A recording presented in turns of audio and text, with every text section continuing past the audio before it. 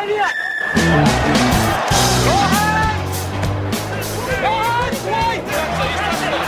I thought he was all right. Give him back in that spot.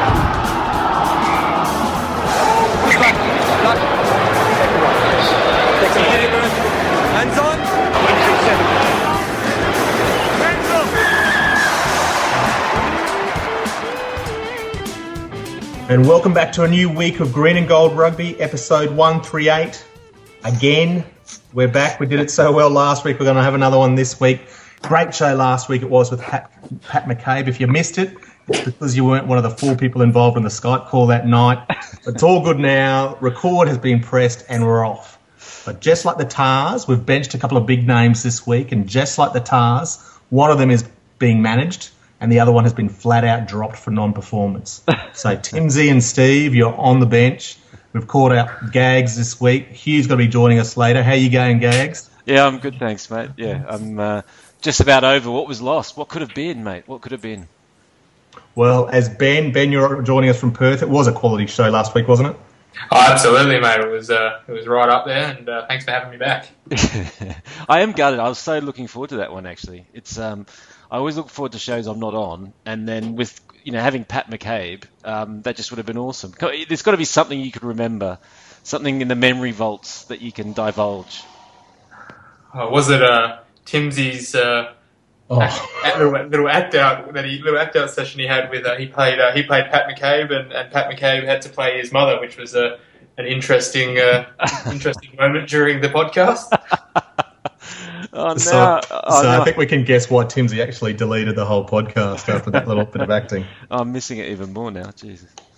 Yeah. So, but we've made up for it this week. We've got another special guest coming on, joining us later on, Matty Hodgson from the Force, who's been in terrific form this year, and the Force have had a great last couple of games. But we're going to jump in and have a bit of a review of last week's games. We're going to jump at the back of the week and speak about that Sharks-Reds game where the Sharks got up 35-20 over there in South Africa, first match of the weekend. And it was an odd game for the Reds. They had their chances. I think they blew probably 3 tries.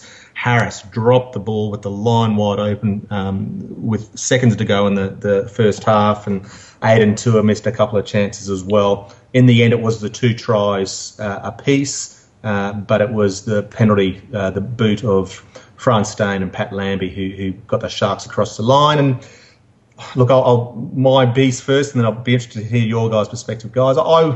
It was frustrating. I don't like talking about the referee, but there was some questionable decisions. In saying that, those sort of examples of Harris and Tua, we lost that game ourselves. We had the chance to win that game. We started slowly, but I think, what was it, 26-6 at half time or the like. So to finish up 35-20 shows, God, how close we were. And if it wasn't for those handling areas, and if we just started that game with a bit more... Well, in fact, we did start pretty damn aggressively. The forwards kicked on from the start and were aggressive at the ruck, but the Sharks held in there and a few mistakes, and they got across the line and just kept building momentum with penalties and so on. But what's your perspective, Matt? What did you think of the game? Well, I've got to say, long-time listeners will know I'm a pretty biased Tars fan, yeah.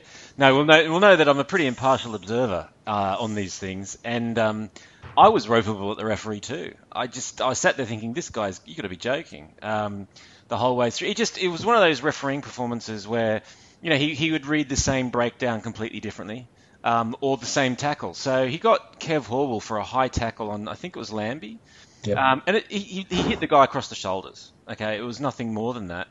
And then, just a little while later, there was like literally a shot around, was it Liam Gill's throat, by another guy, which was, flat out a high shot. Absolutely nothing.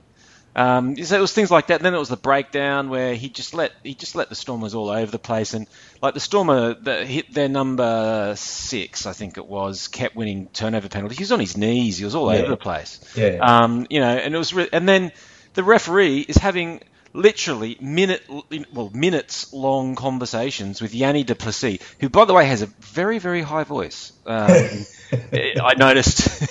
I'm not linking that to steroid abuse in any way. He has a very, very high voice, Dr. Yanni du Plessis, isn't it? Yep. And they were talking for minutes in Afrikaans. In Afrikaans, exactly. Having a good old chinwag.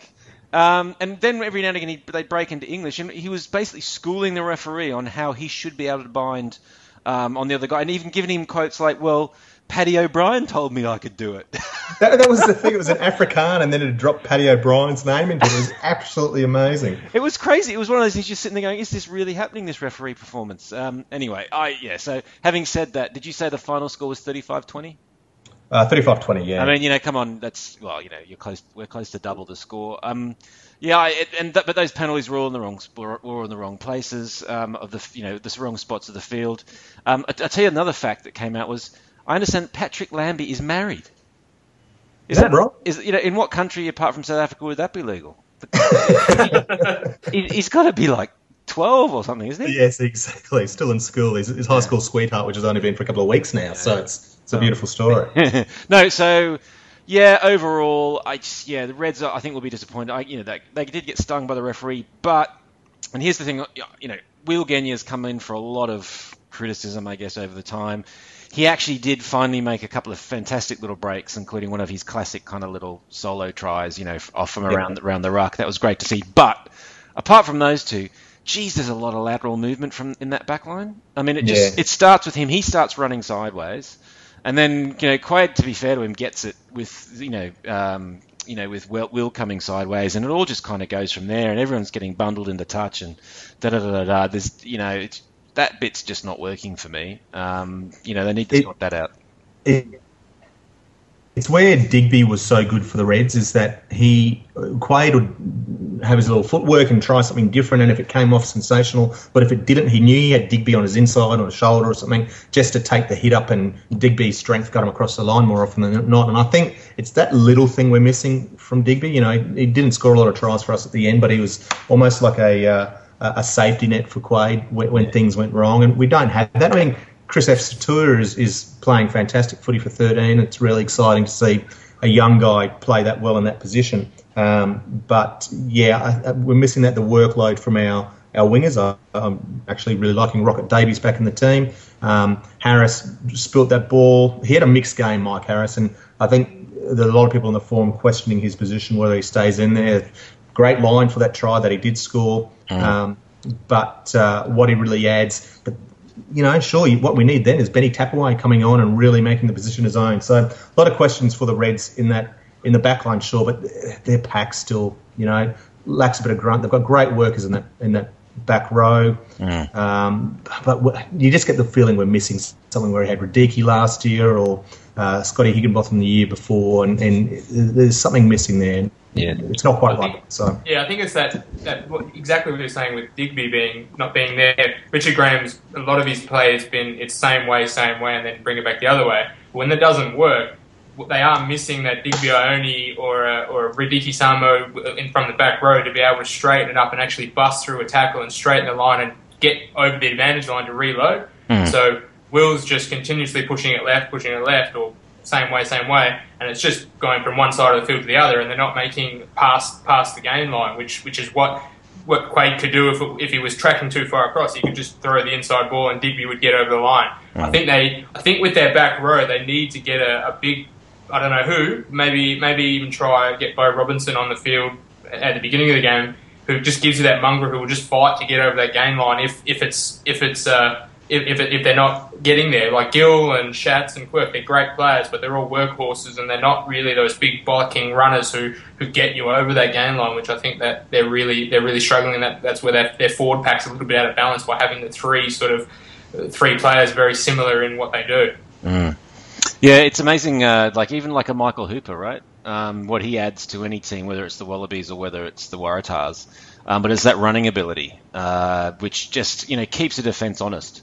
And that's one of the things that the Tars had done well up until I think the last week or so, where they had kept backlines honest by using that inside ball or using the flatter ball, not just the second line, all those sorts of things. And you're right. I think you're right, Reg. That's what Digby used to offer, was that you couldn't just drift out with with Will and Quaid. You had to watch that hole. It just doesn't seem to be there at the moment, does it? No, that doesn't.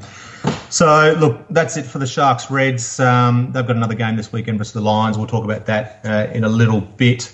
But what we're going to do now, we're going to move on back to where the Western Force travelled across the ditch and took on the Highlanders, and we're going to bring in a special guest, Matty Hodgson. Yeah, right there, right there.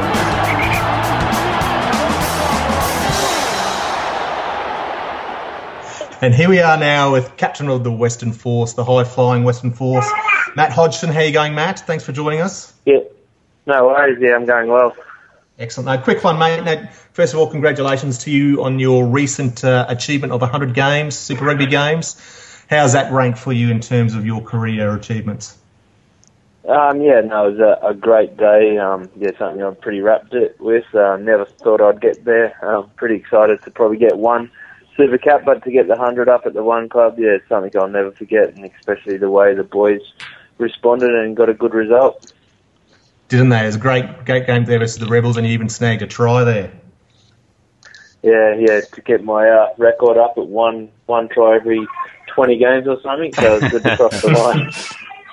Well done, that's excellent. Now let's have a look at the season. You guys started slowly. You obviously had that first round defeat by the Tars there, and the Reds showed that wasn't an isolated event. The following week they went down to the Tars. You had a tough one versus the Brumbies, but the last 2 weeks you really turned it around versus the Rebels, and then on the weekend that fantastic performance across the ditch there versus the Highlanders. Mate, what's been the turnaround? Is it anything you've changed in that period, or what's the secret to that turnaround? There's nothing really that we changed in the sort of 4 weeks. I think if you look at the first two games, there was probably definitely the Brumbies game, probably 30 minutes that we weren't in the game. Apart from that, we were in it. Probably the last 2 weeks we've focused more on starting well and coming out firing, and we've done that with the great start against the Rebels, and then obviously another good solid 20 minutes performance at the start of the game against the Highlanders, sort of trying to get everyone involved in the game early and sort of take the momentum into the game. Great. We might come back and have a bit more in-depth look at the Highlanders game in a second. Tell us about your off-season under Foley, under Michael. What, again, was there a new approach at all this year with the coaching staff? You've got some new coaches there. We might have a chat about them in a second, but how'd the off-season go for Force? It was pretty much a long sort of pre-season as most Australian rugby teams go under these days without the third-tier comp. But so we did a couple of weeks building just the conditioning and strength side of things, but then sort of the back end of it was a big focus on rugby-specific skills and looking at our game, not only from a defensive perspective, but a lot from the attacking. We weren't sort of happy with the number of tries we scored last year, so we wanted to develop that and create some more opportunities in attack. So, and I think we've sort of done that and shown what we can do in the last 2 weeks. Yeah, absolutely. So, some couple of 4-try bonus points there, which has been fantastic, particularly last weekend. And take us through some of your coaches, which are probably a bit of an unknown quantity for the rest of us over here on the East Coast. Obviously, Foles is head coach there, but you got a couple of South Africans, or guys with South African backgrounds at least, in David Vessels and Kevin Foote. Yeah, so David Vessels he spent some time with the Brumbies as a defensive contractor or coordinator there and set up their system, and sort of came across to us last year on a short-term I think it was about 8 games. He came in and helped to set up our defensive system, and I think the connection the players got with him and the style of coaching he had, we just couldn't let him leave without having a couple more years under us, so we signed him up. And then also Kevin Foote, who was with us again last year for about 4 to 6 weeks, sort of helping out when David wasn't there, comes in as our attacking coach. He's an ex-Varsity Cup and helped out in Curry Cup teams over there, so he's sort of taking over the attacking side of things, especially working with our young backline and working on all their starter play and general play. So that's sort of the three, and obviously Foles, so the three of them working well together. So can I just jump on there, mate? I mean, Matt, you mentioned it a bit earlier on about how you guys wanted to, get the tries moving.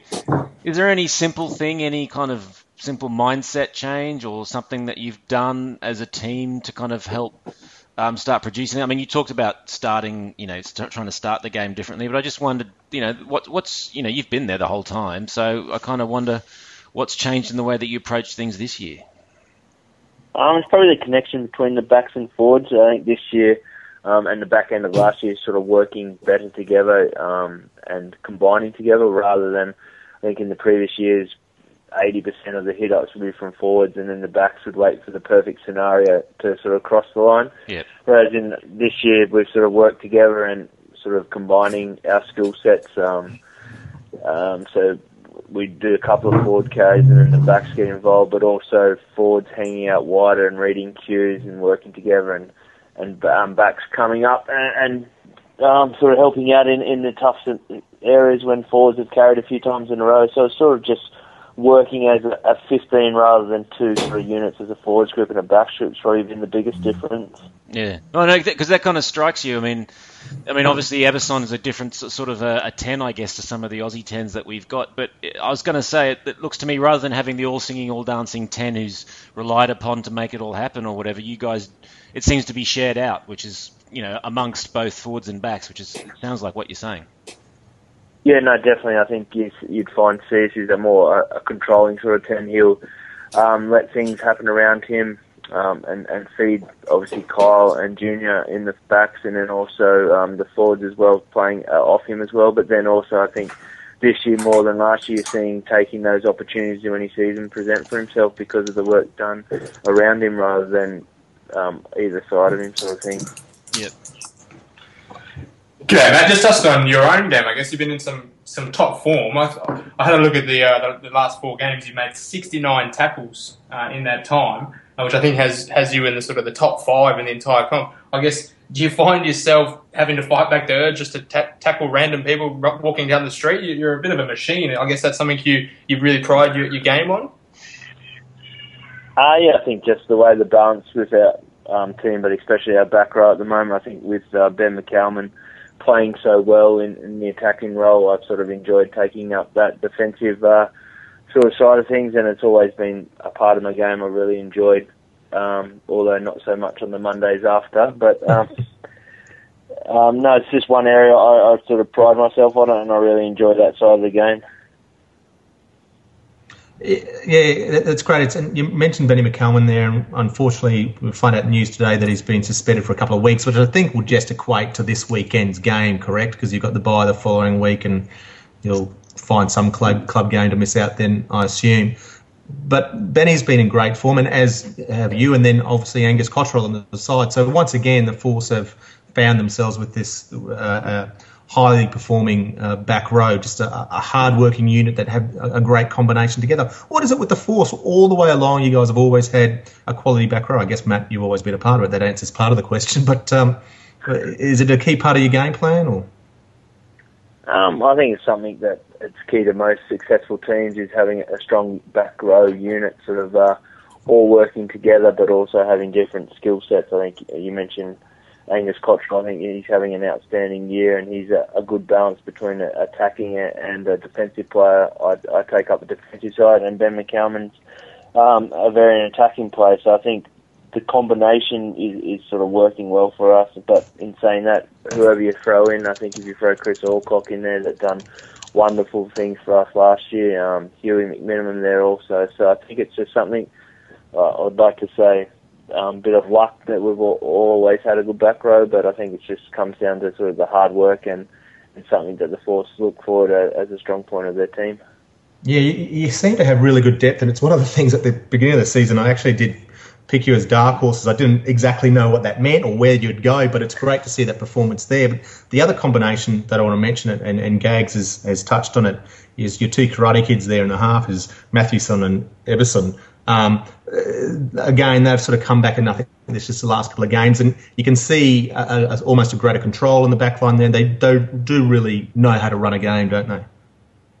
Yeah, I think it's probably tough last year judging both of them coming into the club, both new to the club themselves, but also the combination being new, one being from New Zealand, one being from South Africa, so 2 totally different type of players. So I think the more time they're spending together and I think especially after the pre-season, doing a lot of reps together and stuff like that, I think they found a good combination and a good balance between the two of them. And I know from the last 2 games they're really enjoying working together.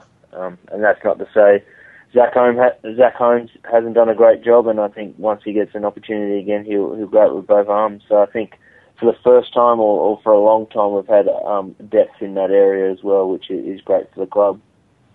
No, I remember seeing a bit of Zach Holmes when he was at the Brumbies just recently, right? And yeah, he looked impressive, so a bit of time, I'm sure he's going to come on. But mate, I want to see if you can cast your mind back to last year, the Super Rugby signing day. So there was you and all the other captains of the Super Rugby teams. And you had a look on your face, mate. You weren't happy. Is there a backstory there? What had happened? Your tie was slightly undone. You looked pretty pissed off. Was it the blue steel, or had someone trod on your toe? No, it was probably a tough time. Obviously, you get picked as captain for your first year, and you want to play that first game. So it was probably just the disappointment of missing that Rebels game. It was a hamstring injury, and sort of missing that opportunity to lead the boys out for the first time was probably the main thing, and probably an ill-fitted suit like most rugby players trying to fit into formal wear as well. So probably a combination of the both. Okay, because I also thought it was a bit unfair. I mean, it's not that you're a short bloke, but the other guys that were around you were pretty towering at the time, if I remember rightly, as well. I asked for a step to stand on during all the photos, but they wouldn't give me one. Oh, good one. Hey, go ahead, Ben. Yeah, I was going to say, obviously, as a Force fan, I hope you're around for another 100 games, but I know you've got a lot of things going on off the field. Obviously, you're a qualified real estate agent, I think, and I think you're also working towards a master's degree in law, I think, or sports law. And I think you've also just opened up your first gym. Is that correct? And how's that all going on for you? Holy Jesus! Yeah, I've got a few things going on. I think the balance between on-field and off-field is sort of something that's kept me in the game for a long time. So, yeah, I've done my real estate license. I've currently doing my masters in sports law, but also I think about a month away from opening up my first gym in Perth, a franchise that we hopefully kick off in Perth, and then also 1 day a week I'm lucky enough to butt heads with Twiggy Forrest and work at FMG 1 day a week. So plenty on, but that's how I like life. Oh, mate, this room, obviously you're planning to sleep when you're dead, is that right? Lucky I've got a lovely wife that when I get home, dinner's ready for me. It sounds like a small kid in the background as well. I guess you don't sleep anyway. Yeah, no, he's just turned 1, so we're just preparing for his first birthday on the weekend, so that's going to be a lot of fun. Very nice. Matt said, sounds like you're loving life. Someone else that does obviously love life, and this was one of the more popular Twitter questions that came in when we asked for questions, is about Nick Cummins. We saw his post-game interview last weekend, and we've seen him in the past, but this one even more so seems just remarkable. Is he like that? Is that him? I'd hate to say no, it's not like him, but that's how he is every day. You should hear him in some of the team meetings and stuff like that. So it's sometimes we need a translator to sort of interpret what he's trying to say, because a lot of the sayings he does say is a combination of many. So, but that's him, and thank God that we have him here. But lucky there's only one of him, so that's coming through and through. I asked to follow up then. How does he and Chook Fowler get on? Because Chook's an interesting character in his own right, and I would have thought that would be an interesting combination. I think we're lucky enough. Chook does most of his work by correspondence these days, so we just email them to come on and you just get him to read them. Mate, so the Highlanders game on the weekend, what an absolute belter. Was it? I'm trying to remember. Were you guys down to 14 or was it 13 men by the end of that game? So 13. We lost 2 players at the same time, and it was about 10 or 8 minutes to go. So how the hell did? Was there a strategy? Did you guys just go, right, we just got to go balls out? I mean, what was the talk when you were down to 13 men on the field? Well, the first thought was who's going to pack into the second row, because we'd lost that many people when it was a scrum. So we're looking around, and I was the next option, so I hid. But it was just sort of looking back at the tough times that they've had in pre-season and digging deep and just trusting everyone on the inside, I think lucky enough for us, although we didn't hold on for them not to score, defence was strong enough in the centre that we were able to push them wide, and they scored in the corner and missed the goal. So I think it was just, boys digging deep because we put in so much for that 72 minutes. To let it go in the last 8 minutes would have been disappointing, and I think it's a big turnaround not only for this team but for the club to win one of those tight battles that in the past we may have drawn or lost. Yeah, it was fantastic. What is it about the Highlanders? That's, 6 straight now? It's an amazing record to really have, considering we haven't had the best against most other teams, I guess. Yeah, it is interesting. I think to win, 6 out of 8, and I think that's 5 in a row or something against the Highlanders. I think I'm not sure why it sort of happens or why they're a team that we always get up for, but I always remember that most of them, I think bar one, have always been tight encounters and come down to the wire. So it's not like that we turn up and we know we've got the win. So it's definitely tough games, and I think just through the pressure and constant, I think, bit of luck as well that we always get over the top of them. Well done, Matty. Look, thanks a lot for your time tonight. I'll let you get back to your young boy and your family. We really appreciate you giving up some of your time for us. And his 4 careers. Yes. Yeah. I was going to ask for a gym membership afterwards. But best of luck for this weekend. So the Force obviously taking on the Chiefs this Saturday night. Chiefs, fantastic team, rating premiers, 2-time premiers. So Force fans, get out there and support your boys, the Sea of Blue and all that. Matty, best of luck for the rest of the season, and hopefully we'll get to speak to you again soon. Yeah, no worries. No, thank you. Anytime. Keen for a chat. Thanks, mate. Thanks, mate. Thanks, mate. No worries. Cheers. Cheers. Yeah, right there.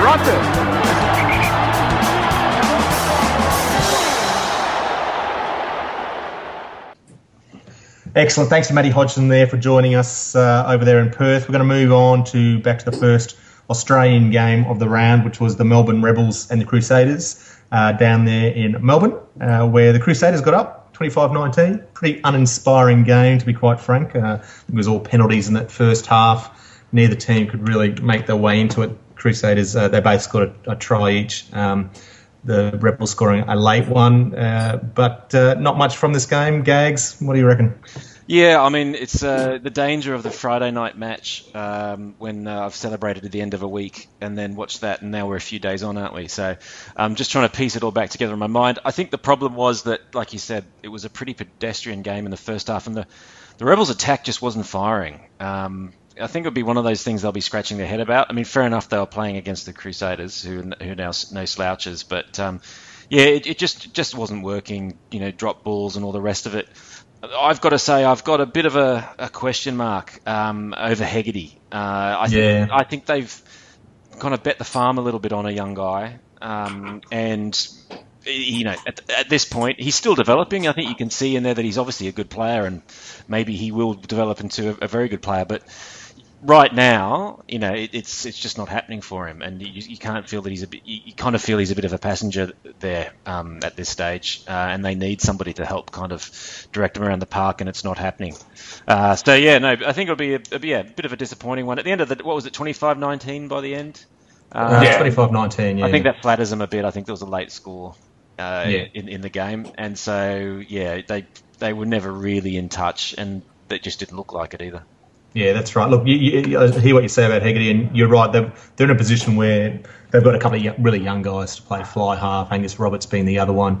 Neither have a whole deal of experience. Hegarty's barely played the game of late, to be honest, until he came through the Rebels last year. I guess that's the reason they brought Luke Burgess in this year, to try and provide that experience in the halves, and he's been playing well. But that 10 is a crucial position. Not many teams get far without someone who can really control a game there, and Heggs is probably still some way off that. And I know pre-season there's a bit of talk about even whether they'd consider moving Jason Woodward or Tamati Ellison, but they're a bit of served off outside, out wide, and they're going to have to rely on Hegarty, to be honest, if not Roberts, and hopefully they pick them up. Yeah, I mean, actually, as you talk, I've got more of the game coming back to me as you speak, which is that I thought Burgess had a very good game. I thought in that showing what a kind of a running and defensive halfback could do. I think he, as we all know, he probably doesn't quite have the passing game that that a few of the other halfbacks do, but he's a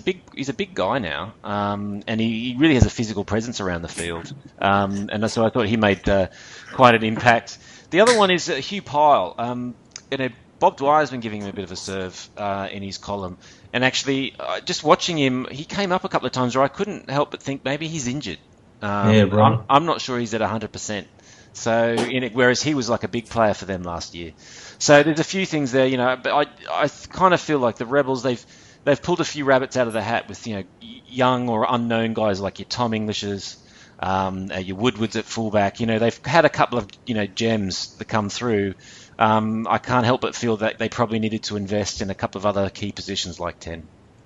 Yeah, I think also their front row as well is struggling, especially on the weekend, and they weren't great against the Force either the week before. They were much improved from last year, and then they got the signing of Smith and Max, and they were talking about big things in the pre-season, and they just sort of haven't really stepped up in these games. And we saw on the weekend there was a lot of penalties at scrum time, and they really struggled, and that really hurt them with Taylor kicking 4 penalties in the first half, which it was just a tough one. Well, I will say this about the scrum time though: you had the referee who was you said his name, James Leckie. Yeah, basically got on the side of Wyatt Crockett. I mean, and whenever you're penalising in favour of Wyatt Crockett, you've got to have a look at yourself, which I actually tweeted, and Matt Cobain favourited after the game.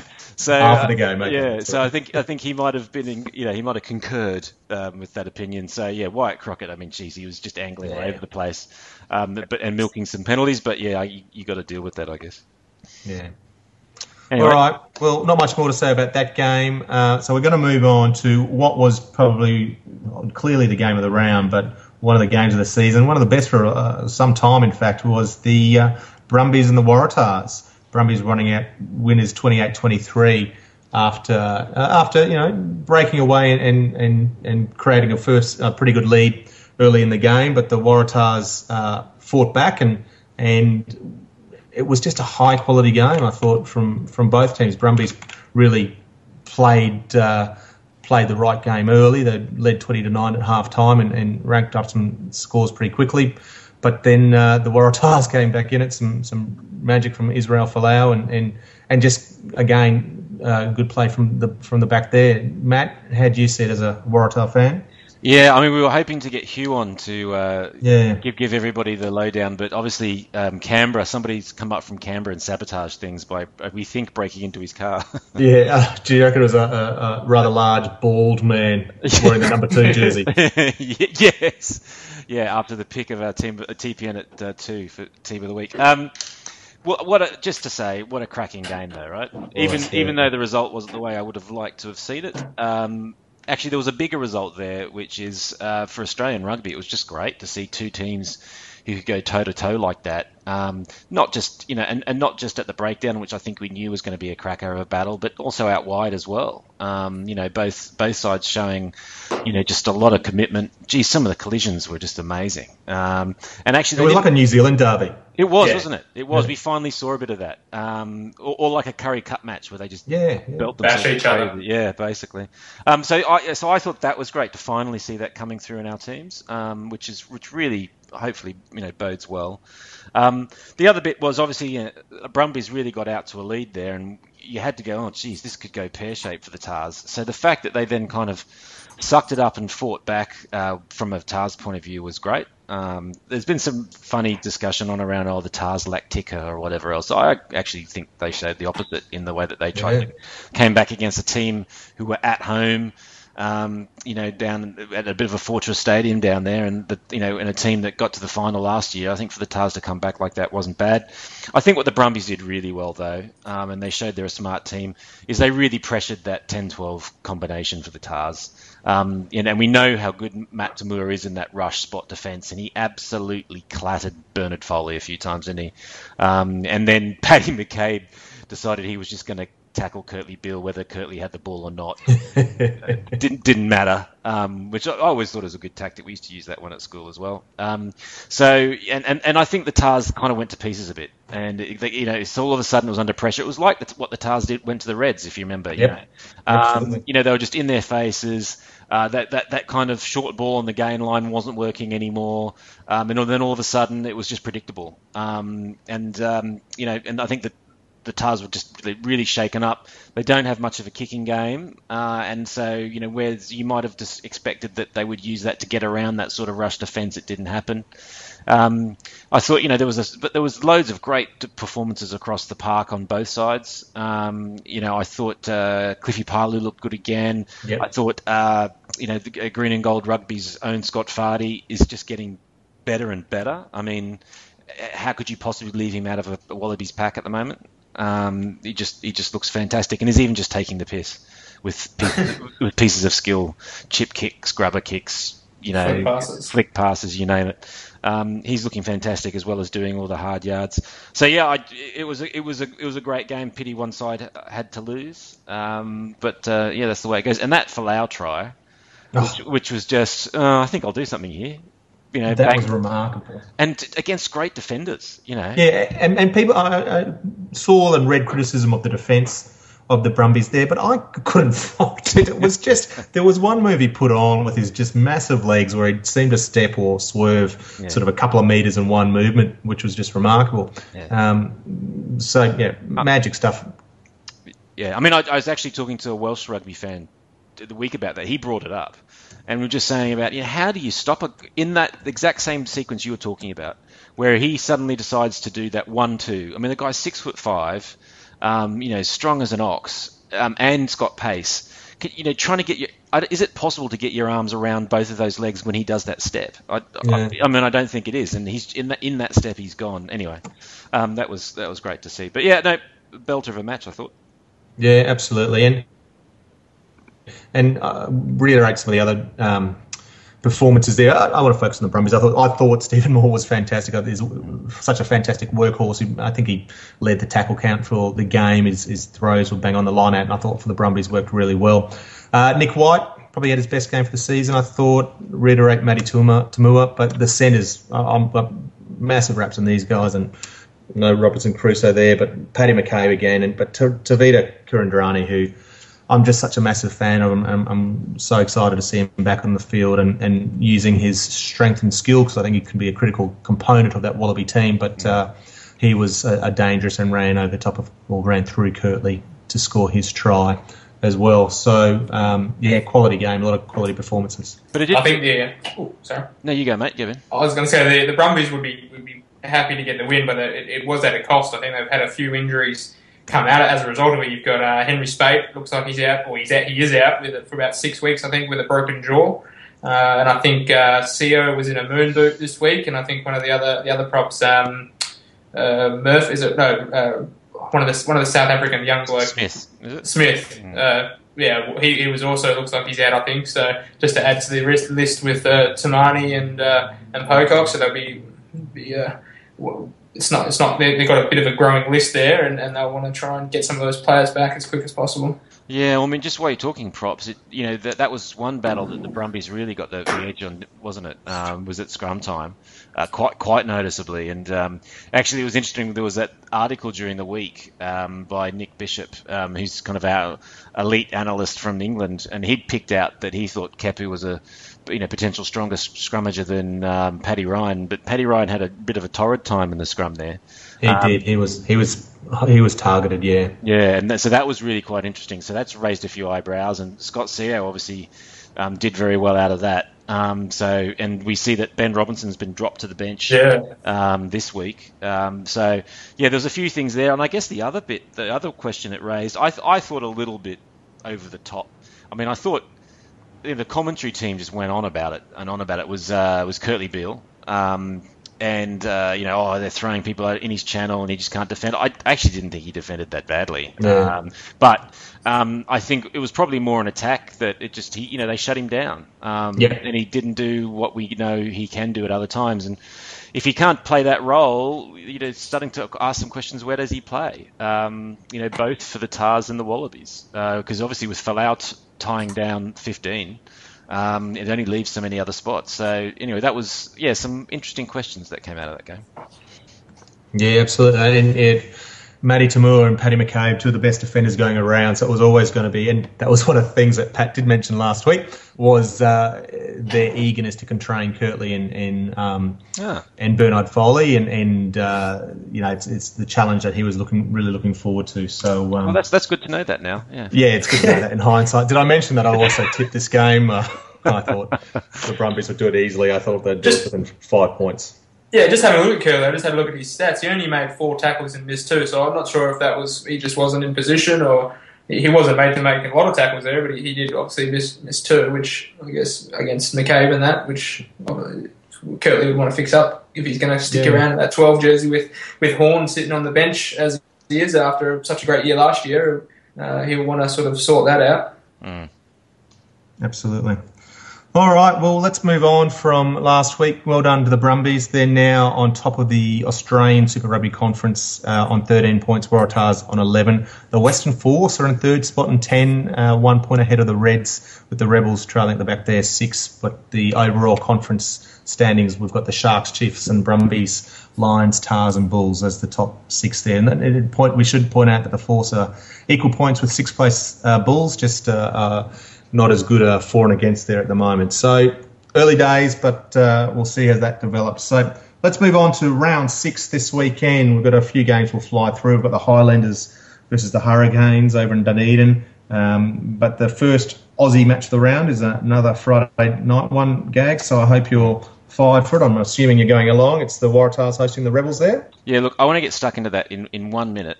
Can I completely forgot about this game. I watched a bit of it last Saturday. Was the Hurricanes cheaters? Did anyone catch any of that game? Oh, it was crazy. Good old school Super Rugby. Oh, final score 60-27.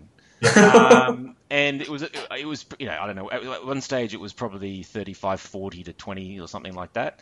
Just crazy. Absolutely no tackling from either side. Anyway, what sparked me into that was just that Highlanders-Hurricanes game that's happening on Friday before the Waratahs one. Who God knows what will happen there. But anyway, more importantly, Waratahs-Rebels, yes. Now look, this is calling all fans of the Waratahs in New South Wales. It is time to get our arse in gear. If we're going to get a bit of a roll on here and build a bit of excitement, now is the time. I sense that excitement is starting to build. So the thread that's in the forum this week about this game, there's quite a few people going along, isn't there?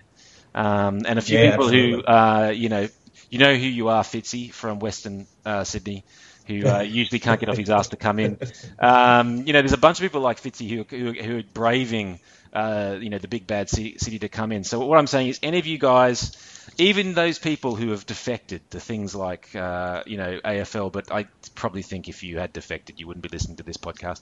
But if anyone who's kind of sitting on the bench and, saying, shall I shine, come along. I think we're meeting at the Tap House, which is, just up near Moore Park beforehand. So there'll be a lot of other green and gold rugby people there, just lots of other rugby people. Get yourself some beers. Then we're going to go and see the game. I think it could be a belter. I hope the Rebels find their mojo again, their attacking mojo, and we just end up with a belter of a game at the SFS, which is a great place to watch rugby. So yeah, I'm hoping this is really good. Obviously, I always like a Tars win, but I'm also secretly hoping that the Rebels put up a good fight. Yeah, I'm with you. Look, I'll say it now. I'll tip the Waratahs to win this, but geez, yeah, I'm really hoping the Rebels bounce back to produce the goods. They had that great first up performance versus the Cheetahs, but then went down to the Force, was it? The Force was next, and then obviously went down disappointingly to the Crusaders. So let's hope they get that kick along and McGahn gets more out of them this week and they turn up fired up to take the Waratahs there. And some interesting changes to that Waratahs team. You've alluded to Robinson's been benched. They've rested Cliffy Palu onto the bench, and so Big Will Skelton starting, I think. So Dave Dennis at number 8, that's correct? Yeah. I mean, there's some interesting things in there. I mean, Will Skelton, geez, he makes a dent when he comes on. Dave Dennis, you got to be thinking about, I know he's captain and all, but there's got to be some questions flying around there. But I tell you what, so here's, Green and Gold Rugby's own Luke Burgess coming back to the SFS. Good point. That's going to be fascinating to watch. So, it should be a good night. Yep, looking forward to it. Ben, what do you reckon? Any call on this game? Oh, I'll probably have to go with the Tars. I think they've just, across the park, they just got too much firepower for the Rebels. I think the Rebels will be disappointed with the way they've sort of carried on after their great start. But I just think at home in Sydney, with as Gag said, hopefully a big crowd behind them, they'll get over the top. I think, and it'll be probably a big margin. I think as well. Big margin, right? Just talking about that, the Rebels. I mean, having come out of the gates and put on such a performance, right? I mean, Tony McGann must be just, how much must he been slapping his forehead about resting those guys on the bench? It's just kind of, and the worst bit is because, it just kind of reads coaching mistake all over it, doesn't it? Considering what he's done with the team. They just look so good, and now they're kind of struggling to find their feet back after that loss that no one thought they were going to have against the Force. So, it's just a bit of hubris there, I think. Yeah, absolutely. And it lost momentum, and ironically, versus the Force, who did it last year versus the Lions and got smashed in that Lions tour game, but also the following Super Rugby game. So, let's hope they pull it around for the sake of the spectacle at least, because they're potentially a very good team, but they're up against it this weekend with the Waratahs. Then Saturday night, we're trying to turn to the Blues. We've got the Cheetahs. But then we've got the Brumbies hosting the Stormers down there in Canberra. And Ben, you touched on it previously with the Brumbies. They've got some real injury concerns there. Spate's out. I believe Joe Timone might be back. He's still battling a hamstring injury, so we're not 100% convinced whether he's back. Scott Seo's out. And a bit of concern over there with the rest of the props. So they're still a very good team. They're coming off a great performance. And I dare say the Brumbies are the one team that have improved their game every week, at least from an Australian perspective. You could probably argue it with the Force as well, but I think the Brumbies have stepped up their game every week. So they'll be looking to do the same this week. The Stormers obviously coming off the back of that loss to the Chiefs last week. So a bit of a battle down there in Canberra for them. Matt, any reading on this game? Yeah, my first question is, where have they hired the Italian gangster Joe Timone from? Is he a relative Al Capone? Tamani, sorry. Yep, exactly. Okay, that's who you're talking about. Just don't get me to spell Falau. Falou. The Brumbies. It could be a hell of a arm wrestle here with the Stormers, couldn't it? I haven't seen a lot of the Stormers this season, but I hear a lot of disappointment about them. Yeah, mate, they're not looking too good. They're sitting at the bottom of the conference and not impressing many. Haven't scored many points and led in a few. Oh, well, let's hope the Brumbies really slam this one. But I agree with your judgment on them. They've really been, after a slow start. Remember, we were all asking maybe the Brumbies should have had a bit, had harder trials. They've shown maybe that isn't a bad way to go forward. So, I hope they polish them off nicely. Yeah, I think with Spate being out, I just thought I'd have a look at the other winger and look at Robbie Coleman and how great he's been. I think after a few years sitting on the bench behind a few different guys and sort of popped on the field in different places, played a fullback and in the centres, and now he's finally got his chance on the wing with a few injuries, and he's taken it with and just run with it and gone great. So even though they do have those sort of injury concerns, they still have plenty of depth there, and I think they will at home be able to get up on the weekend and continue their run. Well, here's a question: is Robbie Coleman one of the best halfbacks in Australia we've never seen? He's a halfback, mate. Well, he's just okay. Let's be honest; he's too small to play anywhere else in the back line with regularity in modern rugby. But his acceleration, ability to beat the man. Can you imagine how devastating he would be around the ruck? He would be gone before you could touch him. I mean, obviously, I have no idea about his other skills. Has he got a kick? Has he got a pass? I don't know. But just from that perspective, you got to think. Surely someone said, "Hang on a minute, he could make a really good halfback."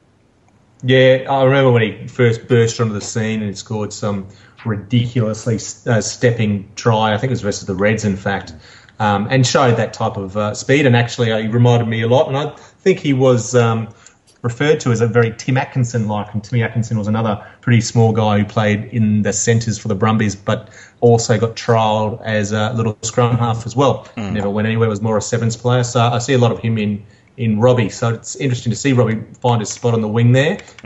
Hasn't really been tested with the crossfield kick or any of that sort of stuff. So let's see how it develops. But, yep, I'm tipping the Brumbies this week versus the Stormers. We'll see how we go. Leon Powers, the other one, the lock that was under injury cloud, but I think he might be all right. His decision will be made later this week. So that's the Brumbies and the Stormers. Then back to you, Perth. We mentioned this game earlier, Ben. We got the Force taking on the Chiefs over there in Perth. What's the feeling? It's a massive game for you. Oh, massive. We've great to get the win on the weekend. It's the first time since 2011 we've won 2 in a row, and it's the first time ever that we won 2 in a row with 2 bonus points, 4 try bonus points. So we'll be going this weekend for a third straight win for the first time since 2007. So it's been a long time, but it doesn't get much harder coming up against the Chiefs. But it's good we're back at home. It's a quick turnaround being flying over New Zealand and flying back to Perth. So the boys I think they've had a light session today, and they'll ramp up continuing on through the week. Disappointing they'll have to do it without Ben McCalman. Who today, he's been in great form, but after his little brain fade in the last sort of 8 minutes, and he's received a 2 week suspension today. But fortunately, he'll only miss 1 Super Rugby match and be available to verse the Reds on the 6th of April, I think it is. So in about 3 weeks, because they have to bye next week. Looks like it might actually be a sellout. There's a massive New Zealand contingent here in Perth, but as well with the guys obviously having some good weeks, good wins. Looks like we're on our way to a sellout. Ticket sales have been massive, so hopefully we'll have close to 20,000 people there, which would be great. That'd be fantastic. Great for Perth rugby. I think last year we had about 17 for the Crusaders, so hopefully we'll have a few more against the Chiefs. And just going on past form, last year I think we went down by 1 point to the Chiefs in New Zealand, in Hamilton. So we know we can sort of get the job done if we sort of if they continue with the structures and the way they've come out in the last few weeks. And they're just going to really target that first 20 minutes like they have, and hopefully be switched on and get a few tries early on, and hopefully we'll be able to get up over the top of the Chiefs, who've also got a few injury concerns. I think most notably Robbie Fruin, who unfortunately has undergone heart surgery again. So all the best to him, and hopefully he makes a speedy recovery. Well. But yeah, so they brought in a few. I think it's pretty handy when I think you can bring in Sam Kane and someone else off. The Chiefs they'll be a tough ask, but I think hopefully the boys will be able to get up.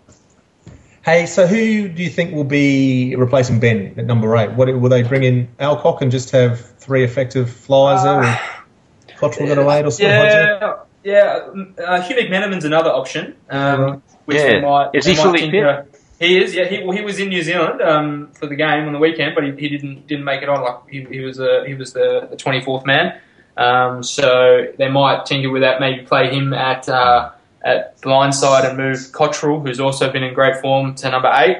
If they want to continue with that big bollocking back row and have Hodgson as the sort of defence enforcer, or as like you said, you could bring back Alcock, who I'm not sure if he's back from injury. I know he had a slight injury, but I think they were just sort of resting him. But maybe he's another option, or go with the youngster Brainard and throw him in at number 8 and see how he goes. So.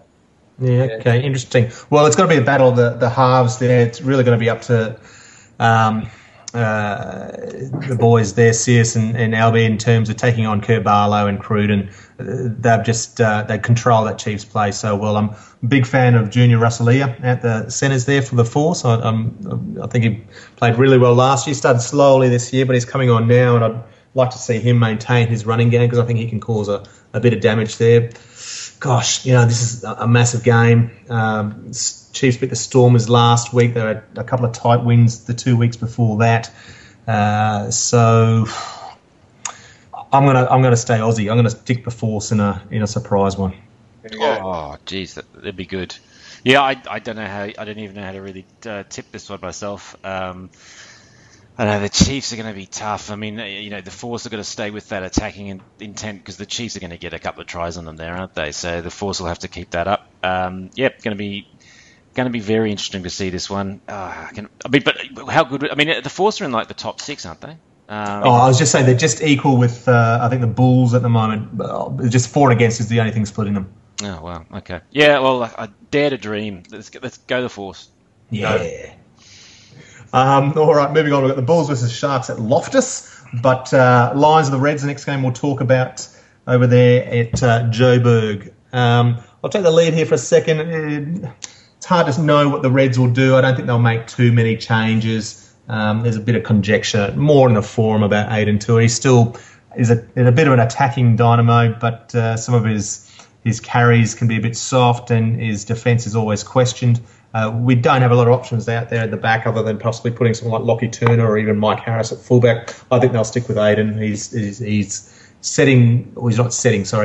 high up there in the stats in terms of clean breaks and meters run and those sorts of things. So he's doing well from that perspective. We want that from a fullback. I think Benny Daly's headed home to Queensland with, I think it was a hamstring injury. So you'll probably see Albert Ane come onto the bench.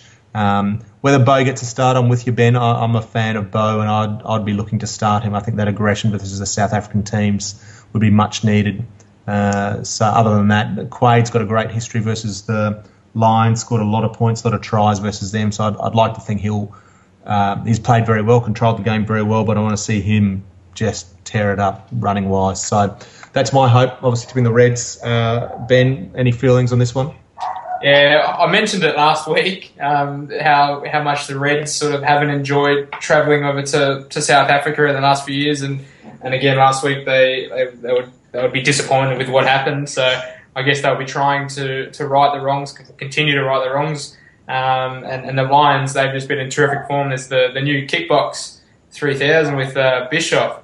He can't. Yeah. He just slots them from everywhere. So the Reds back row, and they're gonna have to be on their game at the breakdown and just be careful because you're sort of 50, 60 metres out.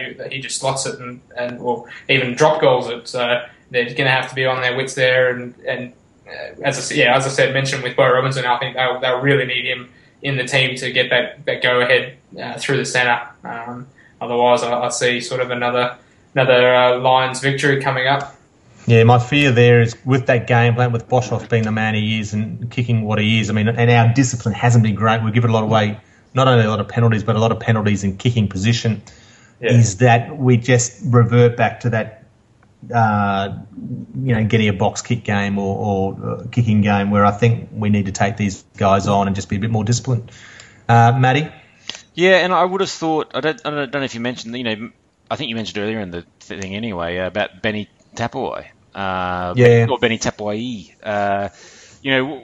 When's he coming back? I would have thought this would be a great opportunity for him, actually, just to see him back in the team. Maybe to cut it up. I can see this being a high-scoring match, and I think he could really play into that. And with his performance last week, you can't be. I'm not sure you can be arguing for the other fella. So where do you play him? Where do you play him? You play him at 12 or 13? Straight in for Harris. Yeah, straight for Harris. He's at 12 for me. Yeah, I think he has a real struggle at 13, but at 12 he's great. That's where I'd put him. Anyway, so I've got to. I hate to say it, but I think this could be like a bit of a horror tour for the Reds. Oh, don't say it. This could be a bit of an unravel. And they've got the Force on their first game back to Australia, which hasn't been good the last few years. Oh, no. There you go. No. It doesn't feel good in my bones.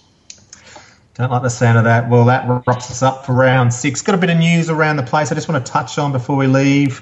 The Wallaroos. There's a blog post today. The Wallaroos Rugby World Cup squad was announced. It's effectively their training squad. They're off to play a bit of a Tri-Nations tournament in New Zealand with New Zealand and Canada.